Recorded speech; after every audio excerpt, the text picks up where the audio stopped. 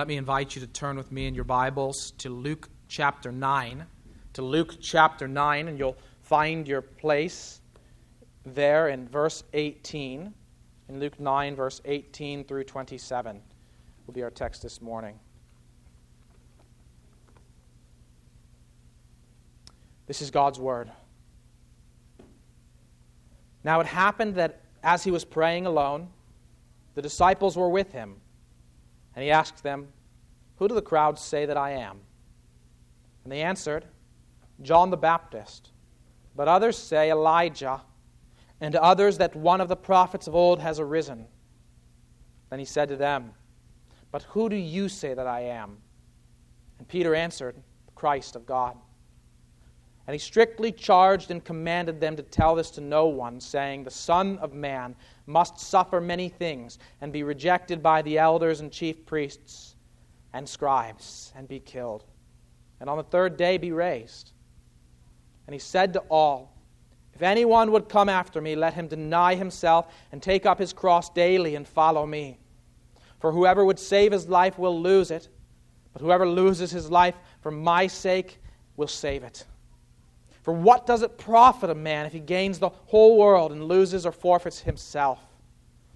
For whoever is ashamed of me and of my words, of him will the Son of Man be ashamed when he comes in his glory and the glory of the Father and of the holy angels. But I tell you truly, there are some standing here who will not taste death until they see the kingdom of God." Our Father in heaven, now we come to your word. We pray, O Lord, that you indeed, as we sang, would be our wisdom and be our word. That you, who are wisdom, who stores up wisdom for the upright, would grant to us wisdom and understanding as we come to your word, so that we might see Christ truly, so that we might embrace Jesus rightly, seeing that this one, Jesus of Nazareth, whom you sent, O Lord, is indeed the Christ, your Christ, the very Son of God. And seeing him rightly, O Lord, we pray that you would enable us to embrace what he embraces. Embrace the life that leads to a cross, to a grave, to resurrection, to exaltation. Seeing that that was his life, and believing that that was his life and that he went that way for us. May we also, O Lord, be a people who embrace his example, who take up our crosses daily. This we pray in Jesus' name. Amen. Jesus is the Christ. He had to suffer, to die, and to rise. This is a confession that stands at the foundation of the Christian faith. It was the first Christian confession, you might say. It's the very message that the apostles preached throughout the book of Acts when they went from one synagogue to another, from one city to another city. They proclaimed and sought to persuade their hearers that this Jesus of Nazareth is the Christ because he suffered and died and rose. It's also the answer then to this foundational question, the most important question any of us will ever be asked.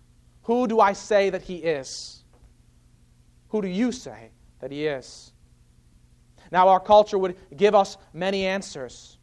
A wise man, a teacher, even a prophet, perhaps. Some would say just an ordinary man.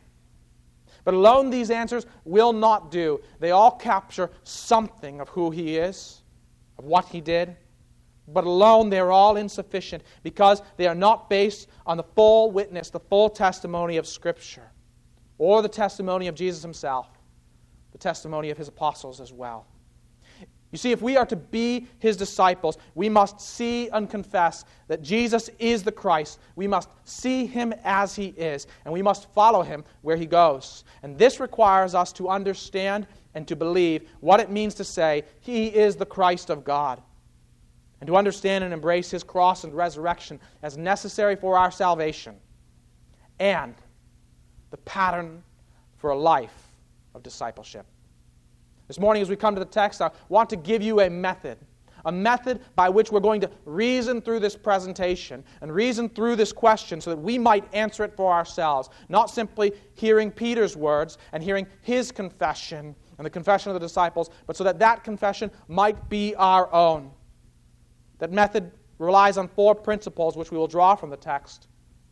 We begin with prayer and repentance as our first 2 principles. And we proceed to a coherent synthesis of the whole witness of Scripture, of the whole biblical testimony. And we do this all with the 4th principle, trusting in the tutelage, trusting in the teaching of our Lord Himself. The first principle then is that we begin with prayer, and we see it right there in our text. Now it happened that as He was praying alone, the disciples were with Him. One of the things about Luke's gospel that we can note is that Luke regularly draws attention to the prayer life of Jesus. He shows us that Jesus regularly withdrew to pray alone. And it's a way in which Luke signals in the course of his narrative of the gospel that something important is going to happen. You see, the very moment before Jesus commissioned the 12 as apostles, we found Him praying. We found Him praying earlier in this gospel as well. We see it again and again. At key moments, at key turning points in the Gospel of Luke, Jesus is alone praying. And yet, it's not simply a literary signal. It's not simply a literary device by which Luke shows us that something important is about to take place. It also is an example that Luke commends to us. And as he commends it to us, we naturally wonder, what is it that Jesus is praying? As he prays before Peter's great confession, what is it that he's saying? The text doesn't tell us, but we can make a good guess. We can make a reasoned guess by considering what it is that he said after this event. And for that, we consider the testimony of Matthew about the same event in Matthew chapter 16. There in Matthew chapter 16, Matthew's record of this same event, beginning in verse 13, we read these words, "Now when Jesus came into the district of Caesarea Philippi, He asked His disciples, 'Who do people say that the Son of Man is?' They said, 'Some say John the Baptist, others say Elijah, and others Jeremiah or one of the prophets.' And He said to them, 'But who do you say that I am?' And Simon Peter replied, 'You are the Christ, the Son of the living God.' And then note this in verse 17, how Jesus responds. And Jesus answered him, 'Blessed are you, Simon Bar-Jonah, for flesh and blood has not revealed this to you, but my Father who is in heaven.'" How did Peter come to this great conclusion? How did he come to this weighty confession? Was it because he was so smart? Because he studied so hard? Because he had so much wisdom in and of himself? No. He was blessed by God because God revealed this to him. And Luke will show us this as well as we continue to study in his gospel. We'll see later in Luke chapter 11 that in Luke chapter 10, verse 21, that Jesus will thank God for answering prayers like this one. In that same hour, he rejoiced in the Holy Spirit and said, "I thank you, Father, Lord of heaven and earth, that you have hidden these things from the wise and understanding and revealed them to little children. Yes, Father, for such was your gracious will." There we find Jesus thanking God the Father that He had revealed the truth to those whom He chose. And if we look down a little bit to verse 23, then again He turns to the disciples. He said privately words very similar to what we heard in Matthew 16. "Blessed are the eyes that see what you see. For I tell you that many prophets and kings desired to see what you see and did not see it, and to hear what you hear and did not hear it." The disciples had a great privilege. Peter had a great privilege. They were able to walk with Christ and to see His ministry, but they had an even greater privilege that God, the living God, opened their eyes so that they might see with the eyes of faith, so that opened their ears so that they might hear with the ears of faith, and so seeing they might believe, and hearing they might receive that which they saw. It was great and blessed revelation of God to Peter and to the disciples. And if we're to come to this confession, it's going to likewise be a gracious revelation of our Heavenly Father. And that's why our first principle is this, that we pray. Just as Jesus before this himself was praying, we pray. It's what we do every single week when we gather, when we come to God's Word. We always ask Him before we come and after we read that He would open our eyes, that He would give us wisdom and understanding so that we might receive and understand these things that He teaches us, because we know it's a gracious revelation of our Heavenly Father. We know that He hears our prayers. And we know that He asks us when we pray according to His will. And I would commend that to you. You can do this right now. You, in the quiet of your heart, can pray right now, asking the Lord of heaven and earth, God, open my mind, soften my heart, give me eyes to see, give me ears to hear, so that these words on this page will not merely be words on a page, but will be the truth, will be God's word to us, will sink down deep in our heart and take root and be fruitful. So I encourage you, pray for yourself, pray for others, even now, that God would grant us faith.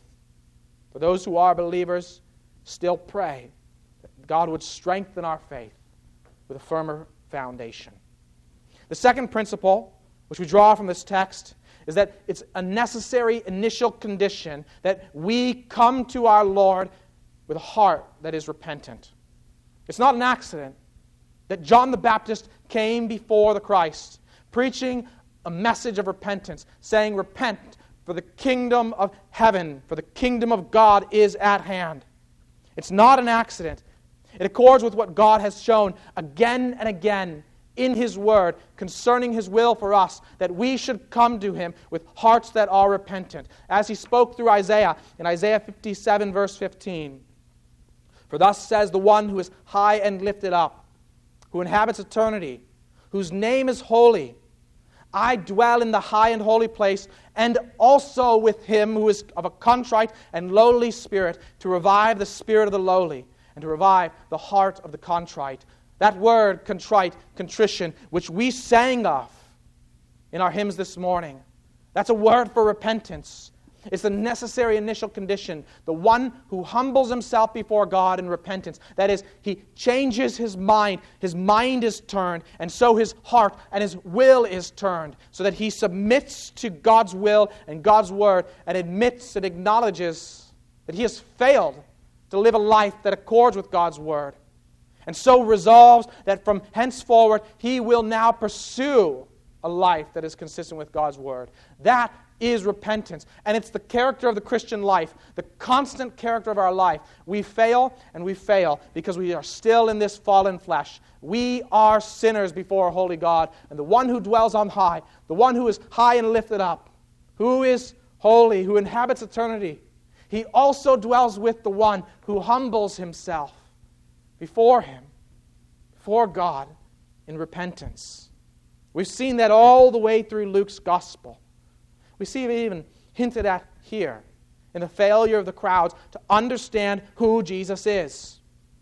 This word crowds, it's a semi-technical term. Turn back with me to Luke chapter 3 and let me show you something of the way Luke uses this term in his gospel. In Luke chapter 3, verse 7, here we return back to the ministry of John the Baptist and to his proclamation. He said, therefore, to the crowds that came out to be baptized by him, you brood of vipers, who warned you to flee from the wrath to come? Bear fruits in keeping with repentance. And do not begin to say to yourselves, we have Abraham as our father. For I tell you, God is able from these stones to raise up children for Abraham. Even now the axe is laid to the root of the trees. Every tree, therefore, that does not bear good fruit is cut down and thrown into the fire. Here, as John confronts the crowds, he challenges them. And what we begin to see in the picture of the crowds in Luke's gospel, as we follow through Luke's gospel, is that this is a mixed group. It's a people who have not sufficiently received God's word, who have not sufficiently responded to God's proclamation through John, and later we'll see through Jesus.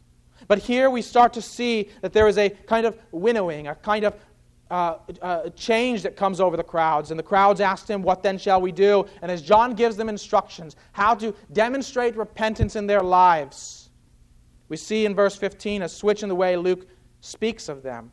as the people, no longer the crowds, but now he's going to refer to them as the people, were in expectation.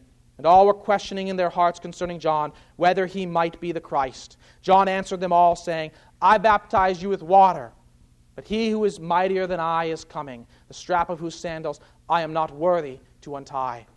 This is a people who received the baptism that John gave, signifying that they embraced his message, and they received further revelation. And we see the same pattern obtained in Luke chapter 7, where Jesus will first address the crowds, and he will challenge them concerning their estimation of John. And you can see that there in verse 24 of Luke chapter 7. When John's messengers had gone, Jesus began to speak to the crowds concerning John. And he asks them what they went out to the wilderness to see. And yet, after he declares that John fulfills Old Testament prophecy from Isaiah, in Luke chapter 7, verse 29, we have that Lucan shift in terminology. When all the people heard this, and the tax collectors too, they declared God just, having been baptized with the baptism of John.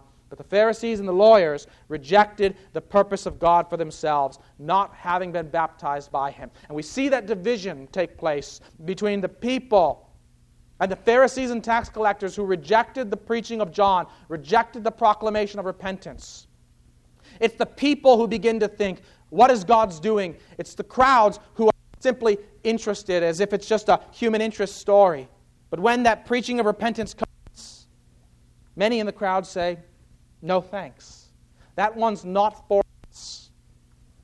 But the people, especially people like tax collectors and soldiers who become archetypes of repentance, they received that message. And what did they receive after it? They received further revelation from God. God came and dwelt among them. He made his dwelling place with them through Christ.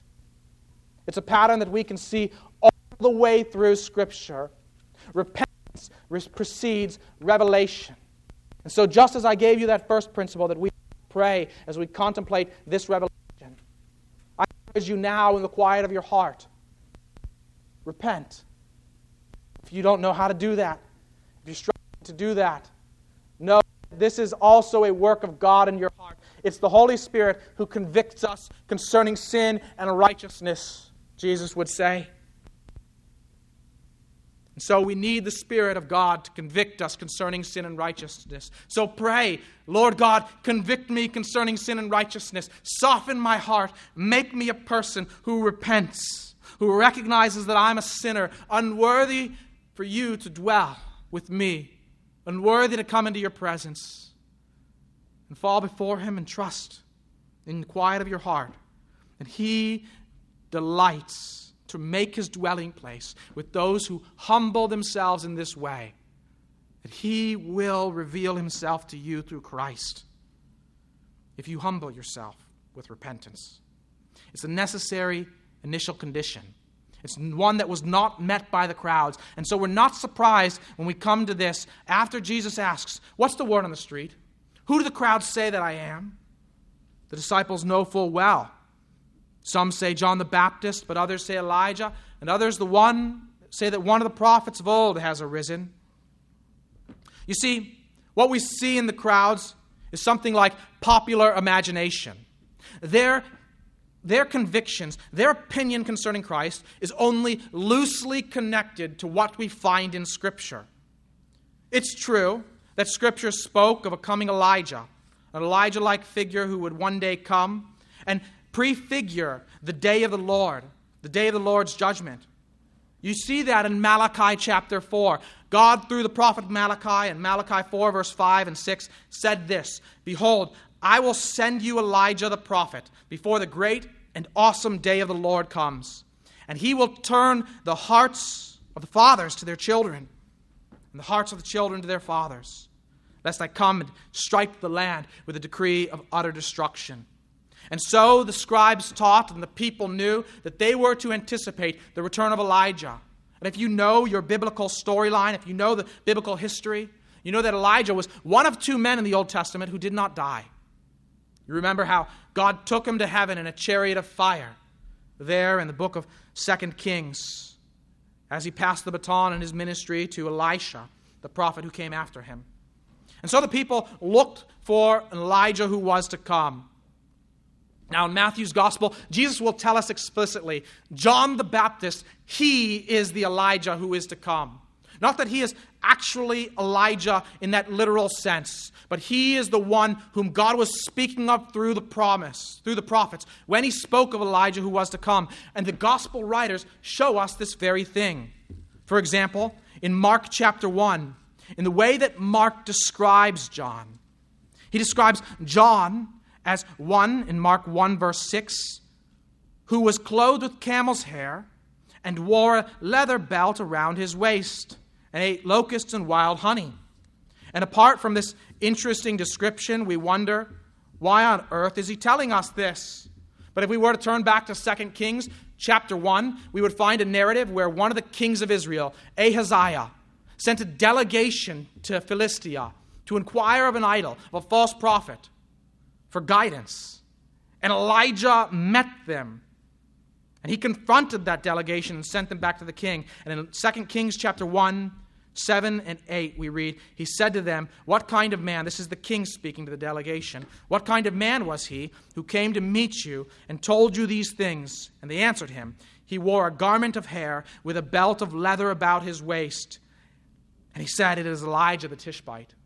He knew him immediately by the way that he dressed. And the people of Israel should have been expected to know that John was the fulfillment of these things, that he was Elijah who is to come, by the way that he dressed. That's how Mark shows us. That's the way they're to understand his ministry, as fulfilling what Malachi prophesied.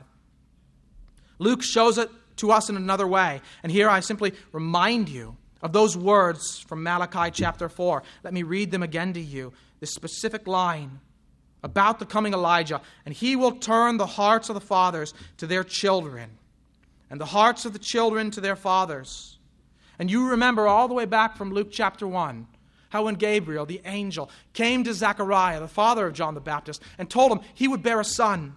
What did he say about him? In Luke chapter 1, verses 16 and 17, the angel said, he will turn many of the children of Israel to the Lord their God, and he will go before him in the spirit and power of Elijah.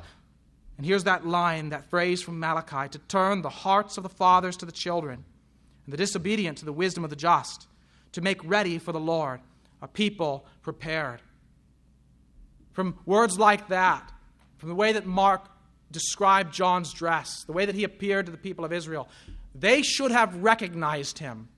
And if they failed to recognize them, Jesus in his own teaching made it quite clear. He is the messenger that was foretold by Isaiah and foretold by Malachi. He is the prophet who is to come, who prefigures the coming of the Lord to his people. But the people only grasped on a little bit of the Scripture, and then they let their imaginations run wild. Regularly I receive in the mail magazines that one scholar likes to refer to as newspaper eschatology. He calls it newspaper eschatology because these magazines will reflect on current events in some part of the world and then speculate how these events might figure into God's prophetic predictions for the future. I found one this very morning on a website. Some people discovered some gems in Israel, and they think somehow this is a fulfillment of a prophecy from Isaiah chapter 54, where God said that he will build up Jerusalem's foundations with particular gems that they've now discovered in that place. I just simply say, that's not how prophecy works. God was not predicting that some future person might do some digging someday and find some gems in the ground in a particular place. He was talking about establishing his kingdom forever with foundations of precious stones, to speak of its preciousness and the fact that it would last forever. But what happens so often is we pick up a few words, a few phrases from the biblical witness, and our imaginations then seize upon them and they run wild. We imagine all sorts of things must come and must happen that aren't actually spoken of. That's what the crowds were doing. That's why they thought he was Elijah. Of course, the Scriptures spoke of Elijah to come. But then they started to say that he's John or another prophet who's risen from the dead. There's no biblical precedent for that idea.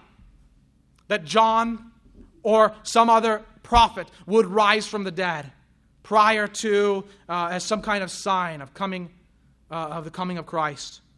There is a biblical precedent that the Christ will rise from the dead, as we see, but there's no biblical precedent for what they were saying.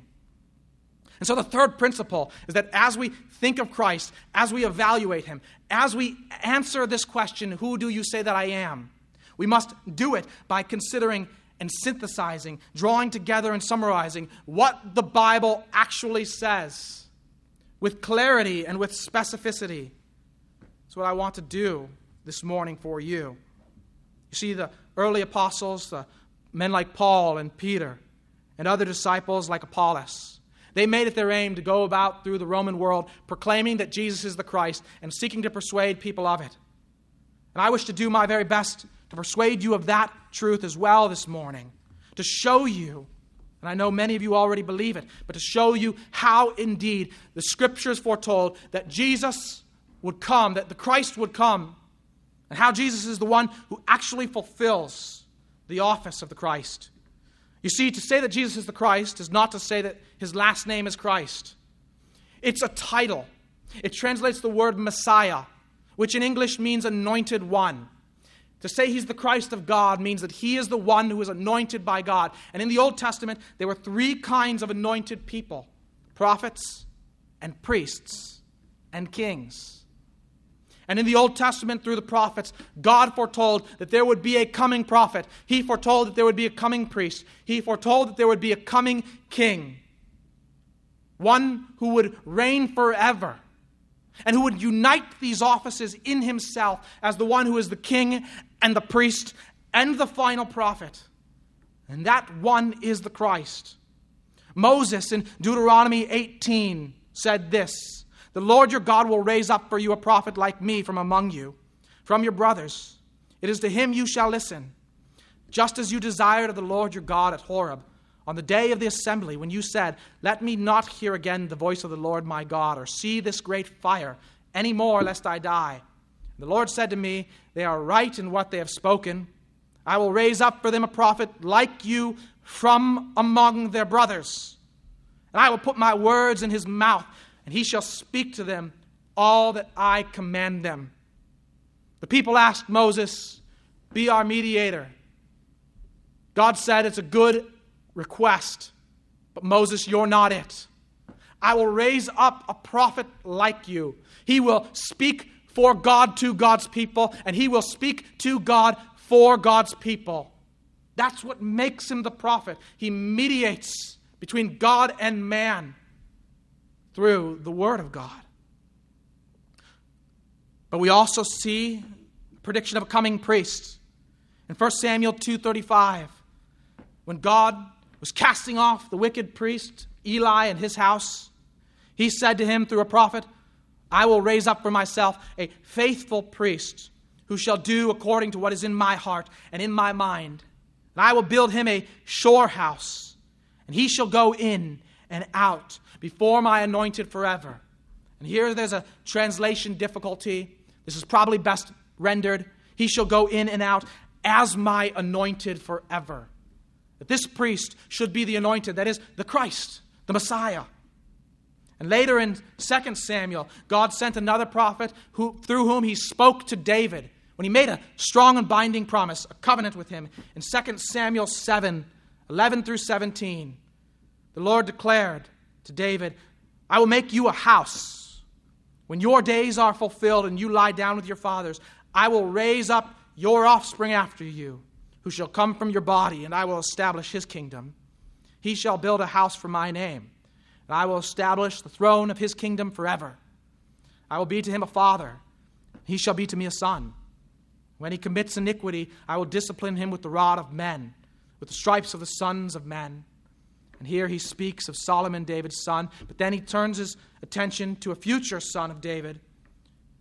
In verse 16, "And your house and your kingdom shall be made sure forever before me. Your throne shall be established forever." In accordance with all these words and in accordance with all this vision, Nathan the prophet spoke to David that there would be a coming son of David who would reign forever as king.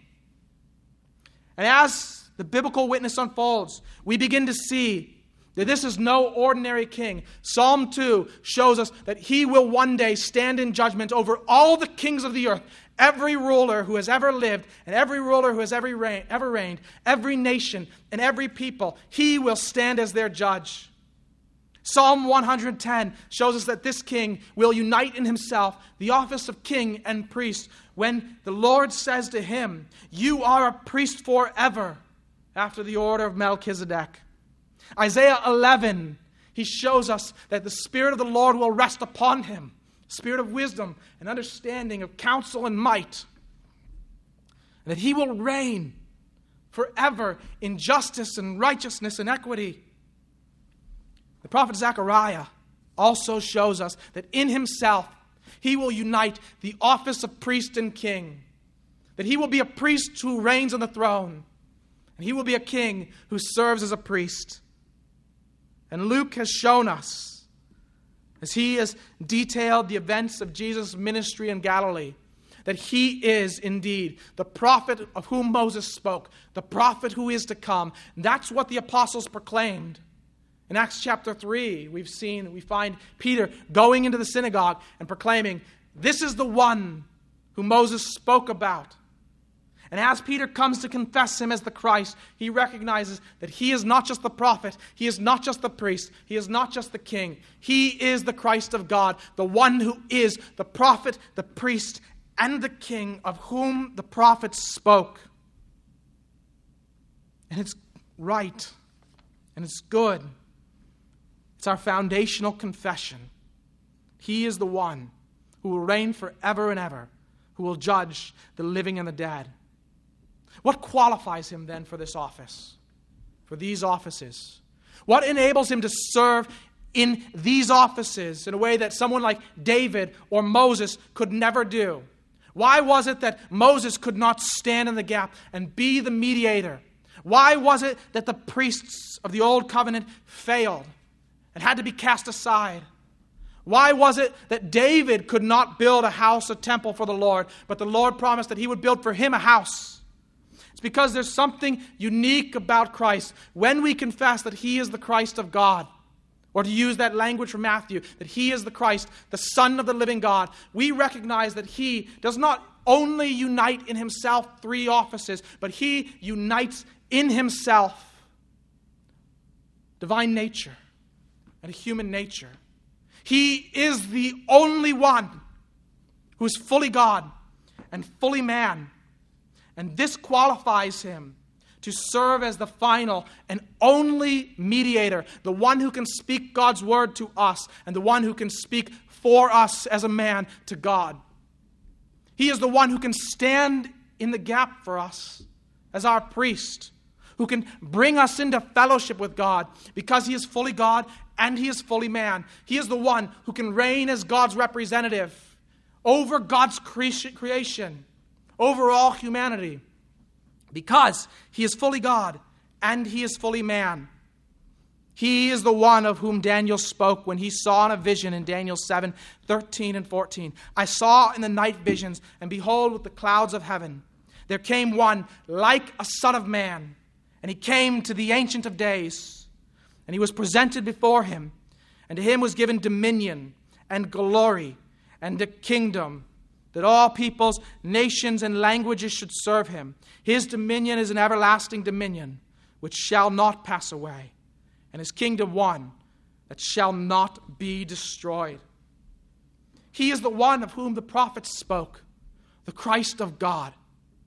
Because of God's gracious revelation to Peter, and I pray his gracious revelation to us,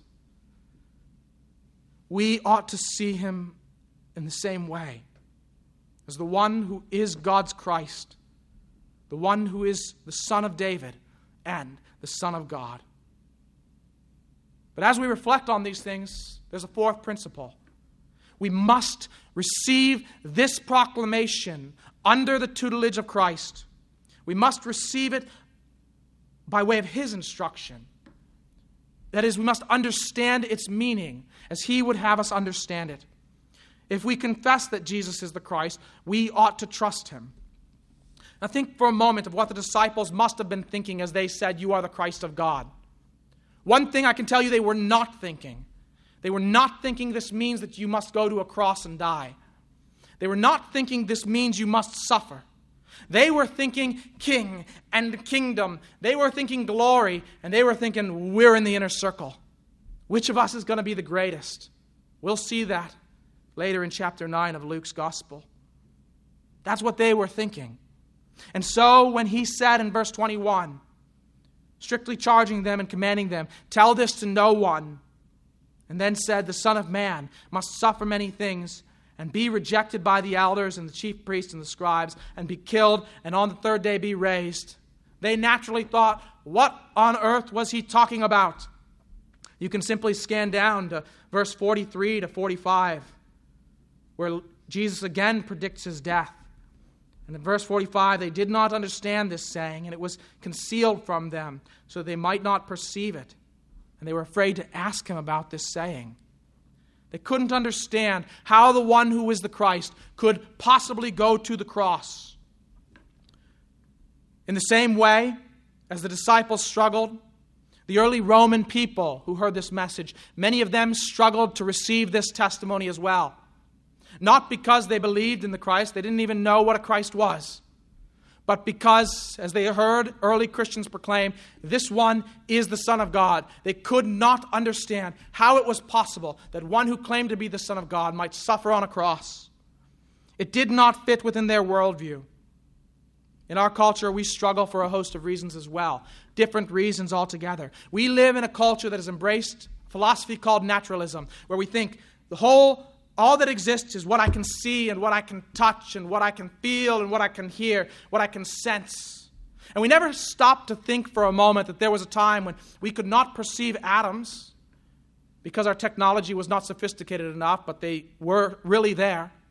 And perhaps there are things that we still cannot see, that we cannot understand, but God is able to reveal to us. But in our naturalistic world, we say that all that exists is what we see. You're not body and soul, the culture would say. You're just a brain with neurons and electrons firing down those neurons, and that's it. That's the naturalistic worldview. And it has no room for one who claims to be the eternal Son of God. And so as we go out on the street, the average person we meet is going to think this way. There's no way that this can be so. And they'll say, he was just a wise man with some good teaching. They reject his mighty deeds and reject his claims about himself. Or our world, our culture is faced with what's called pluralism. We live in a diverse society, a society where everybody has their own philosophy, their own views on the way things are. And our society wants to say they're all good, they're all okay. It's just so long as you don't say that your way is the only way. And so it's fine if you want to embrace Jesus, but the moment you hear him say, I am the way, the truth, and the life, no one comes to the Father except by me, we say, no, that can't be right. How can that be when there are so many people who don't come this way? We don't want to believe. Our culture does not want to believe. We've grown up in that culture. We live as people who regularly say things like, what's true for you is true for you, and you do you. As if truth can be purely relative. And in this worldview, we don't have room for the cross. Because what does the cross teach us?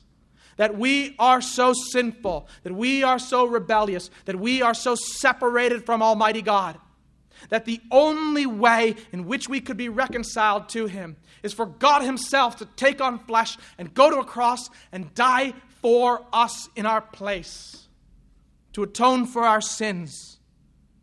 That's what perfect justice demanded. Our culture doesn't want to believe that justice is necessary. But even deep within, I think that your heart cries out for this. You recognize that there is justice in this. We see in our culture every day, we read in the media reports how prosecutors and judges let criminals go free who've committed heinous and obvious crimes, and yet they don't prosecute them or they release them without judgment. And they go on to do the thing they've always done, and our hearts cry out and say, where is the justice in that? We were made by God. We've all thumbed our noses at him. We've all shaken our fists at him. At a good God who loves us so much that he made a good world for us.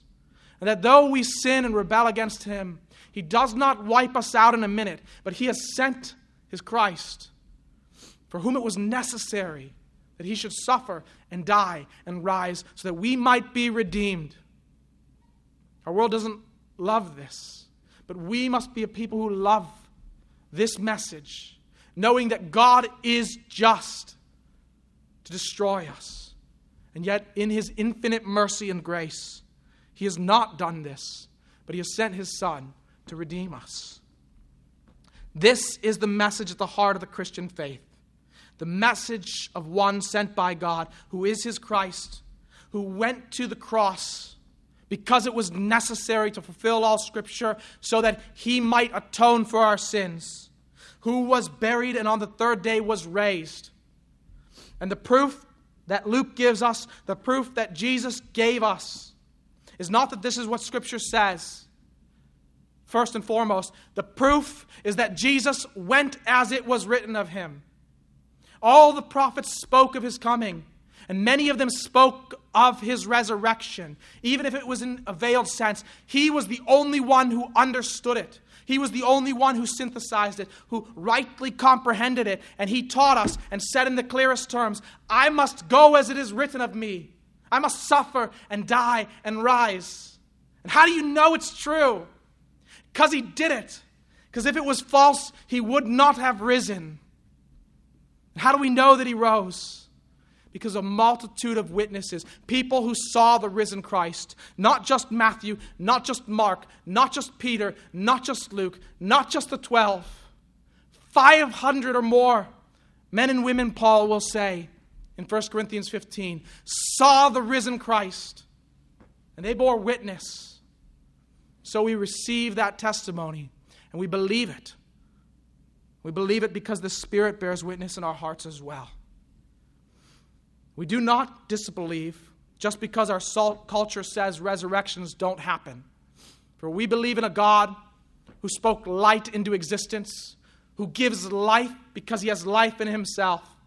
Is it so hard to believe that he can raise the dead? He raised his Son, Jesus Christ.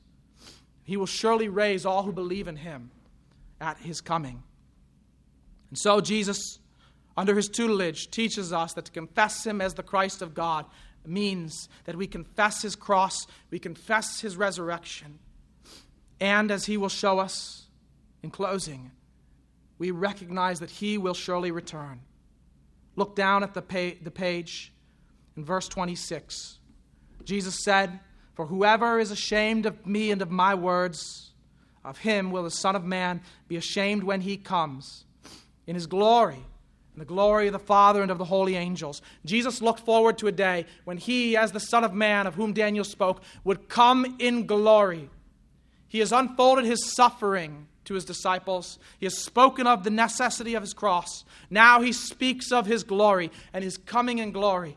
That day too will come. And if today we are ashamed because our culture says things like resurrections don't happen and crosses, crucified messiahs aren't necessary, if we're ashamed of his words, he will be ashamed of us at his coming. And this is the basis for the calculation that he will teach us as he teaches us to think in a new way in light of his first coming and in light of his second coming. He teaches us to reason rightly. And the math is not complicated. It's actually quite simple. Look up then at verse 23. If anyone would come after me, let him deny himself and take up his cross daily and follow me. Jesus says to his would-be disciples, you want to follow me? It's true my path leads to a crown. It's true my path leads to a throne, but it leads through a cross for me, and it leads through that kind of thing for you. Not that you must go to the same sort of cross, but every day you must take up your cross, giving of yourself for the cause of Christ. That's what it means to follow his example. It's like what Paul says in 1 Corinthians when he says to them, I die every day. Because he was persecuted and he was stoned, all for the sake of the gospel. Not as some great sacrifice in himself, but because he believed that this is true, and this anchors reality, that there is a day coming when the Son of Man will come in glory. He did not want to be ashamed of him. He did not want him to be ashamed at his coming, of Paul. And we should not want that for ourselves either. And so we willingly follow as he would lead us, taking up our cross, that is, a willingness to sacrifice, to give of ourselves, even unto death, denying ourselves and our interest, and looking out for the interests of others. And here's the calculation, simple as it is. It begins with a paradox. Whoever would save his life will lose it, but whoever loses his life for my sake will save it. You say, how can that be? You save your life and you lose it. You lose your life and thereby you save it. Here's the reason. For what does it profit a man if he gains the whole world and loses or forfeits himself? In other words, the world is not greater than your soul. It's that simple. The math is not complex. A child can do it. We make that calculation. Here's the value proposition that explains the paradox. If we lose our lives, we save it because we're following Christ as he would lead us. And we recognize that our souls are worth more than all this world because there is a day when the Son of Man will come. That Son of Man who came and suffered, for whom it was necessary that he suffered. There is a day when he will come in glory with the angels of heaven. This is the sum of our faith. We believe in the one who is the Christ of God, who came, who lived, who suffered, who died for our sakes, who was buried and who was raised, who ascended to the right hand of the Father, and who will come again. This is the foundational belief that makes us Christians. It's not enough to simply know it in our heads. We must know it in our hearts in such a way that it issues forth in that true obedience that causes us to follow him as disciples wherever he will lead. So today, if you hear this message, believe. Believe and confess indeed that Jesus is the Christ of God and resolve to follow him wherever he leads. Let's pray. Father in heaven, we pray, O Lord, that you would cause your Son to be our tutor. That through your word, which we've heard this morning, that you would produce faith in our hearts. This is the greatest of miracles, that you should give new life to people who are walking dead men and women. So we pray, O Lord, for any here who are not yet in you, that you would produce that life. And we give thanks for those who, in coming to faith, have received that new life and will declare it through baptism. And we thank you, O Lord, that you have promised, and you are good for your promises, to cause us to endure, to hold us fast all our days. May we endure faithfully in this hope. We pray in Jesus' name. Amen.